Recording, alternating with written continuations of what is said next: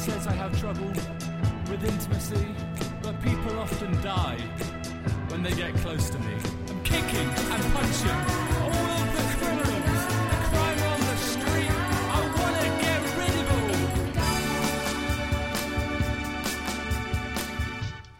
Hi everybody, welcome back to the DC3kly weekly Batman and Robin Eternal podcast.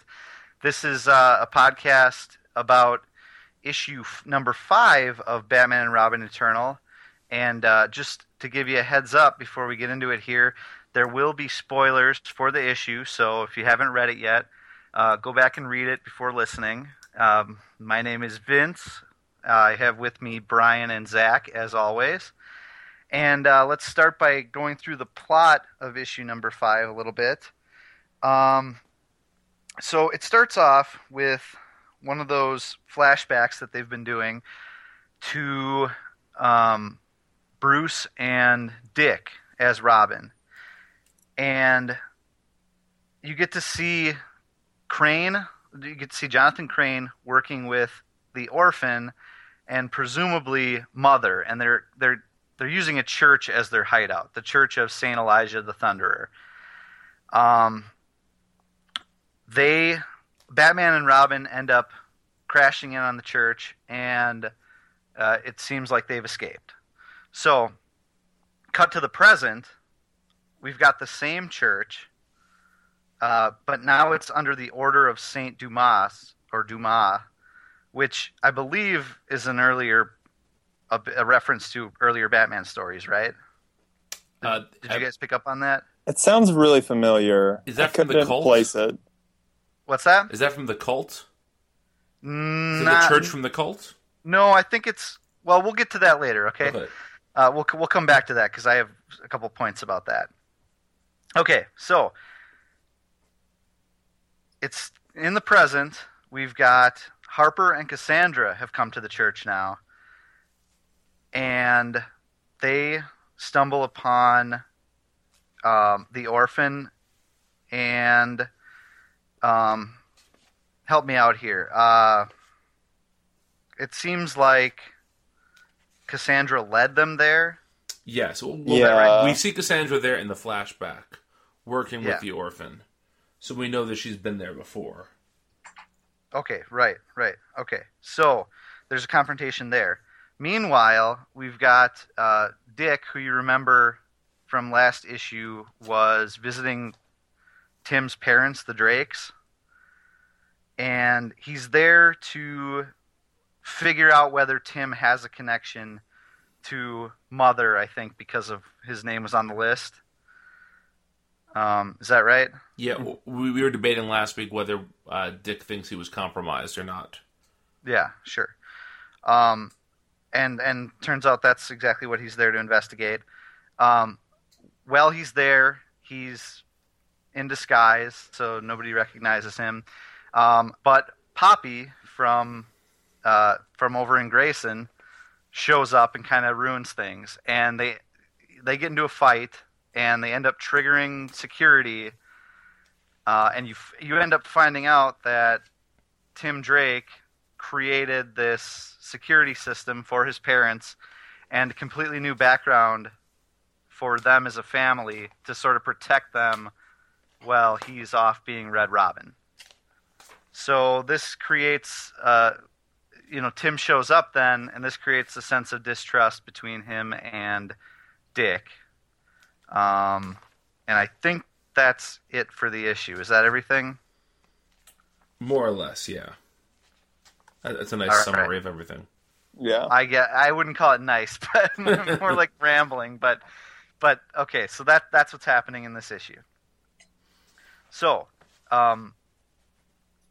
Brian, I understand that this was your least favorite issue of Batman and Robin Eternal so far. So yes. would you want to tell us why? Yeah. To me, this issue, well, it did one thing that I really dislike in comics, which is that the last issue ended on a cliffhanger of Tim getting a phone call from Mother, and that's not addressed at all. Mm-hmm. And that's a bummer. And granted, it's less of a bummer because it's a weekly comic, And so within the month, I might have had to wait for a monthly issue. Maybe we'll get back to that. But that's a huge cliffhanger that's just left with nothing to do. That's one problem I have with it. The other one is that I have no problem with the flashback. The flashback served its purpose. I thought that, for the most part, the Cassandra and Harper stuff was absolutely fine. To me, the almost everything at the Drake house I didn't really particularly enjoy.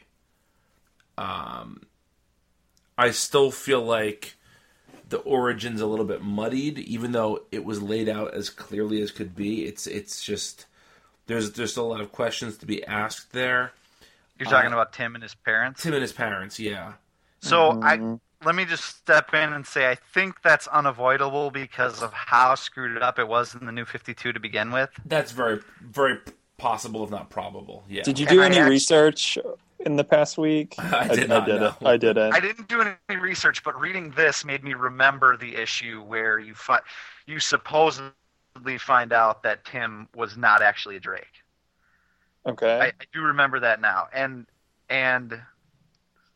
this explanation, well, very comic booky and totally not satisfying in like an overall dramatic way. As a retcon, I'm glad it happened. You know? Okay, I could see that. I mean, what we learned was Tim Drake is Tim Drake, right? And this was all just a ruse. Right. Yeah, so I'm fine with that. Okay, I see what you're saying. You know what I mean? Yeah. So Yeah. you think this is True. fixing that? I think it is. I mean, isn't Yeah, that what okay. we're supposed to? Yeah. I don't know. I was so unclear on what even we were supposed to know already. Like if this was like old news, like we knew that this had happened, but what you're saying makes sense, and I think that's probably what's going on here. Yeah, I honestly didn't pick up on that either. To me, it just seemed like it was more of the sort of gobbledygook of the New 52 thrown together. But I will say that the last thing that Tim says to Dick is a pretty perfect characterization of Tim. Yeah, about Yeah. Bruce, and I thought you were different from Bruce. Yeah. Exactly, yeah. And next time we get one of these guys on the main podcast, we got to grill them about the Tim Drake origin. Surely one of them knows. Yeah, exactly. It's too bad we already got Orlando. Yeah, exactly. Although I'm sure he'd come back, but that's a whole other story. Just to talk about Tim Drake's origin. Yeah. That's all. But the one of the parts that also just bugged me about this was I feel like this origin was just millimeters away from being Tim's interaction with his parents is just millimeters away from being perfect. Like Tim is the detective of the Bat family that's not Bruce, right? Like he is the one, he figured out Bruce's identity. He is the techie of the group. So he would absolutely make a security system for his parents in this way. I thought that was nicely handled in terms of character development, but there's something about everything that just seemed a little bit stilted to me, and I also have to come down a little bit hard on the art here. I feel like because there were 3 different artists handling this book, there are times like if you guys have a physical copy in front of you, or if you're looking on Comixology, the penultimate page when you see Tim, like he's in a little panel by himself in the bottom right corner, that's Damian, that's not Tim. Like, that is absolutely Damian Wayne. There's just a lot of sort of inconsistency with the art, and I think that I'm pretty good at overlooking art inconsistencies if the story is really good. But if my mind is already wandering from the story being a little bit lackluster, then I tend to pick up on these things pretty easily. But Zach, you really enjoyed this issue. I mean, I enjoyed it in that I felt like it moved the story along a bit more than the last few have. How? Well, now that you press me on it, I don't know if I can. I'm telling you, I had a feeling that it was progressing more. Okay. When you actually talk about what happened, I guess I can't say that it did all that much. Especially it's funny you brought up the Tim Drake cliffhanger, because it wasn't until the end of the issue and I had gone through that whole sequence that I remembered. Oh wait, that's how last issue ended. This didn't reference that at all. So I guess in the moment while I was reading it, I was getting into it a lot more. And then after, it's sad. I guess maybe, I don't know, not as much actually happened as I thought it did. There's also that scene where Harper is she's fighting the orphan, and she says something like, "Oh no, not you," or "No, it can't be you." And I got to that part in the story, and I was like, "Oh, are they going to reveal the identity of the orphan?" And I kind of carried that on through to the end of the story, and then they didn't. So throughout the story, I kind of felt oh, this is going places, stuff is happening, and then by the end of the issue, they kind of undid all of that, if that makes sense. Isn't she just saying not you because he was the one that attacked in her apartment? Maybe, but I also thought that was kind of weird because, let me see how the scene plays out. So, she... Orphan says, why follow her row? To make a connection? She's incapable of that. We made her that way. She doesn't know him. She doesn't know how. And Harper says, no, it can't be you. And then... Orphan just keeps his monologue going. It just, I don't know. So to me, that means really that she might have figured that. out. To me, it might mean that she may have figured out who's under the mask. That's what I thought. Yeah, that's how I took it. Because otherwise, it's just really cheesy. He jumps out of that statue, and she's like, "Oh no, not you! Oh, I fought you earlier. Oh no!" Right, exactly. Like the way it's written makes it seem like there's more weight to it. Right, exactly. It can't be you is different than saying, oh, it's you. Right. Right.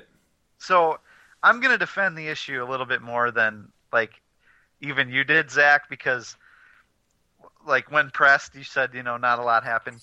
Well, that might be true.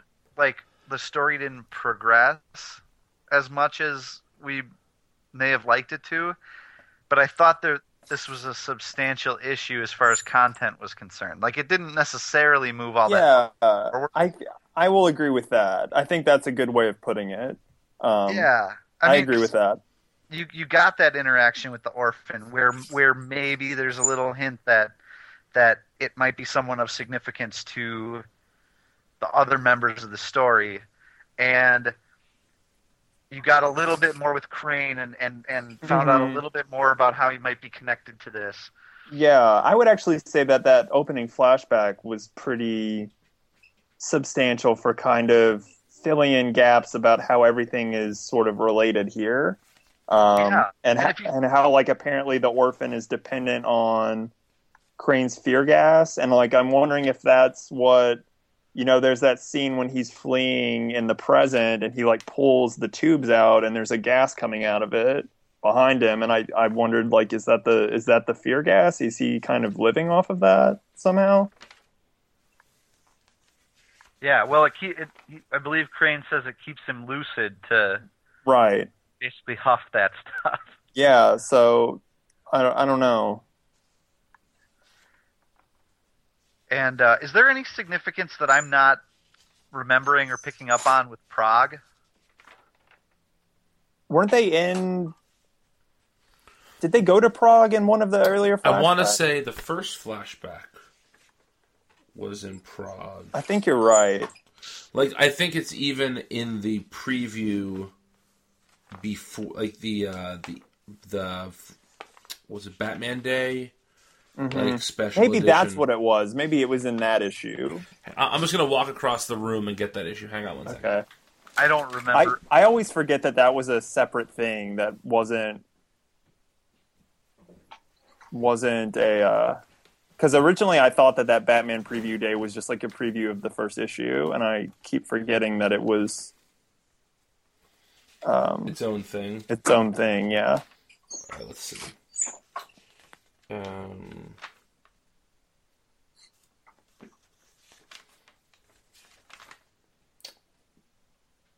No, it doesn't. Okay, maybe it was the first issue then. Yeah, I have them all here. It definitely seems like something that has been brought up before in this series.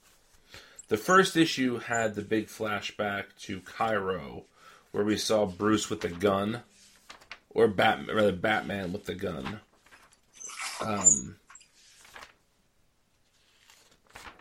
Maybe Dick went to Prague? I don't know.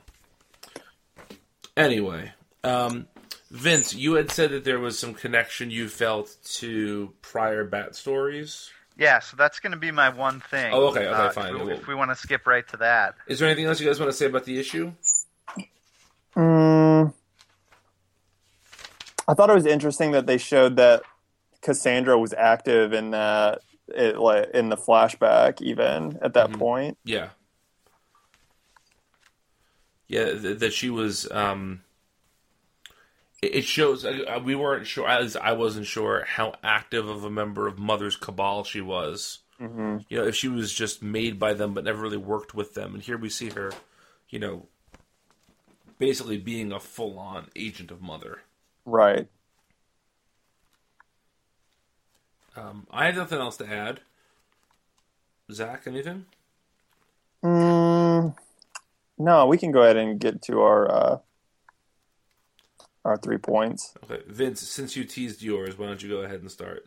All right, so the Order of Saint Dumas. This is a connection to Ra's al Ghul. Is it? I don't know if you guys remember this. Yes, I believe he was either part of the Order in like an earlier, time before he became like the League of Assassins leader. You know, Right. And also, Azrael was born out of the Order. Okay. I was just an assassin for them. Yeah. It's funny you mentioned that. It's funny you mentioned that, Vince, because I meant to bring this up last week on the podcast and I forgot to. We had mentioned in our first or second episode about Azrael's name possibly being on the list. Yeah. As you can see, like a Jean Paul or whatever it is there. In January or February, I forget which one now, DC is reprinting the first 12 issues of Azrael's solo books. And a lot of times the reprints have to do with someone showing up again in a book. Sure. So I wouldn't be surprised if Azrael does show up. I'm 90% sure that Orphan is Jean-Paul Valley. That's what I was just going to say. Yeah, that makes a lot of sense, I guess.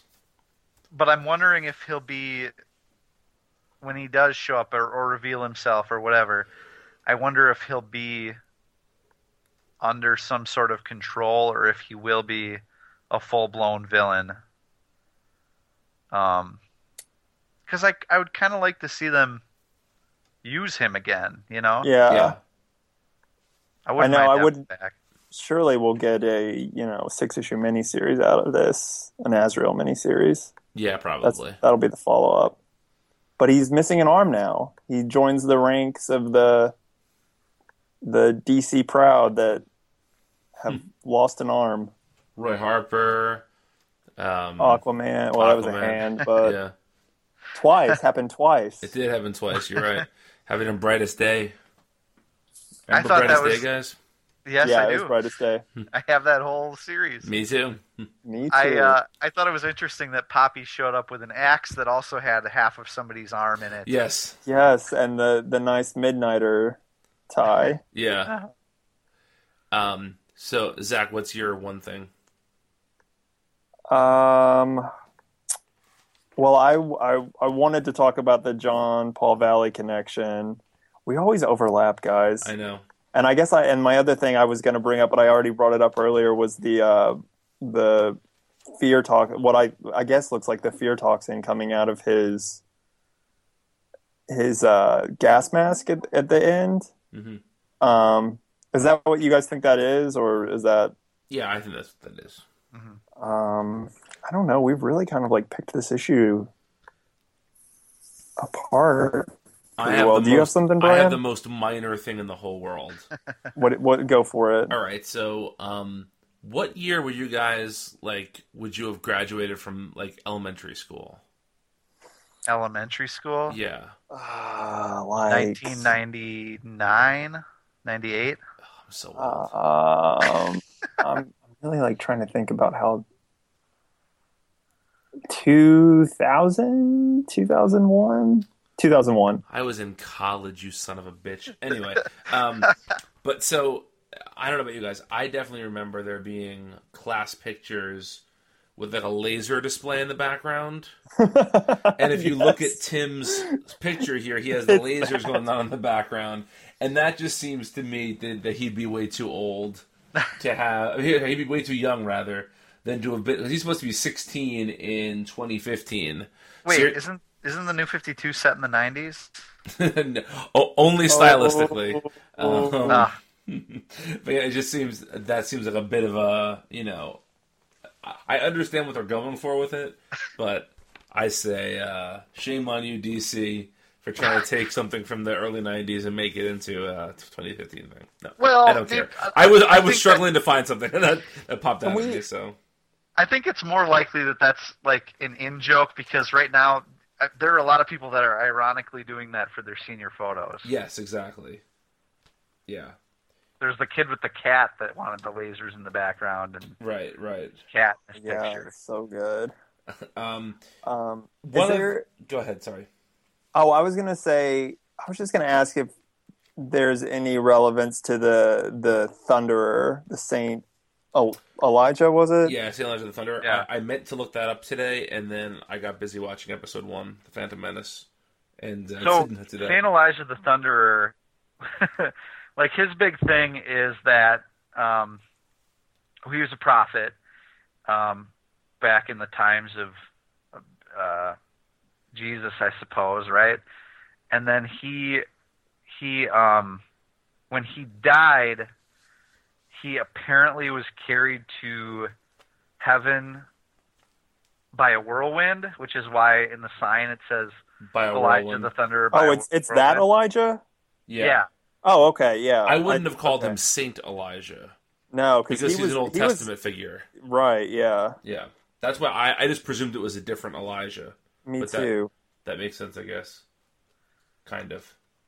I will quibble with the theology of this, but that's for another day. Yeah, and I wasn't aware. I don't know. I didn't know that there was a. He has just a giant pole with a lightning bolt behind him. Yeah. I thought this might have been some made up DC Universe thing, this. No, the Order of Dumas. They call him the Thunder. I mean, I don't know if they ever depict him that way. I think that they did their research for this. Yeah, they did. I just didn't. Orlando's probably really good at that. Probably, yeah. Okay. Now, does anyone want to tell me why the issue is named Arms of the Thunderer? I think just because if you when you look at them when they go into the church, there is that giant statue of him. Okay, and they're fighting. They're fighting in there, and it doesn't. We see both. The orphan pops out of there. Yeah, I would say we see both Cassandra and the orphan pop out. They really pop out of more the loins of the Thunderer. But that's a far less compelling title. Well, I would disagree with that. I do just want to say also, this is not really related, but the last 2 issues. Last one with the cover by Paul Pelletier and this one by Francis Manapul have had great covers. Yeah. Oh man, Manapul is just killing it. I say, he just keeps getting better and better. Mm-hmm. And unfortunately, his workload gets less and less. I know. But he's doing those. He's doing Aquaman Earth 1 now. Aquaman Earth 1, yeah. Which I fear it's going to look really good. Yeah. I fear he's going to become one of those guys that just does covers. Yeah.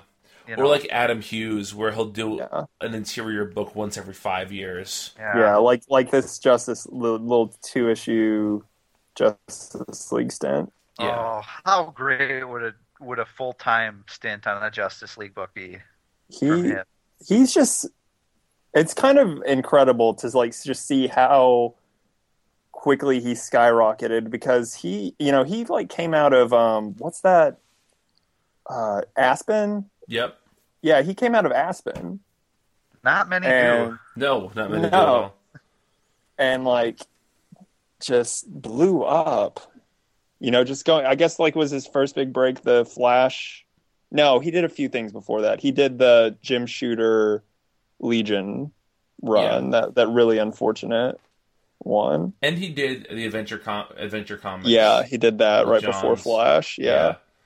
When I met him the first time, it was at New York Comic Con 2010. So it was pre-New 52, but he was already doing the Flash at that point. Mm-hmm. And I have a full watercolor Hal Jordan by him. Oh my goodness. I'll just take a picture of that and send it to you guys. Okay. But yeah, and at the time he was charging, it was something like $75 for black and white, $150 for color. And I just wanted him to do black and white, and then he needed a sketchbook. He ran out of a sketchbook, and I just bought a sketchbook to bring to that con. And he was like, I have to go find out where they're selling sketchbooks. I have to buy one. I was like, oh, here, I have one. And he's like, oh, okay, I'll just do color for you then for the same price as black and white. Nice. And so like my $20 sketchbook got me the color version of that sketch. So, oh, goodness. Yeah. Pretty great. I only have like 4 pieces of original art. That's one of them. So, well, if you're gonna have one, that's awesome. Yeah. Anything else you want to say about this issue before we call it a day? I got one more thing. Sure. So I really liked when Dick first arrives at the Drake's home. The innocent face line? What's that?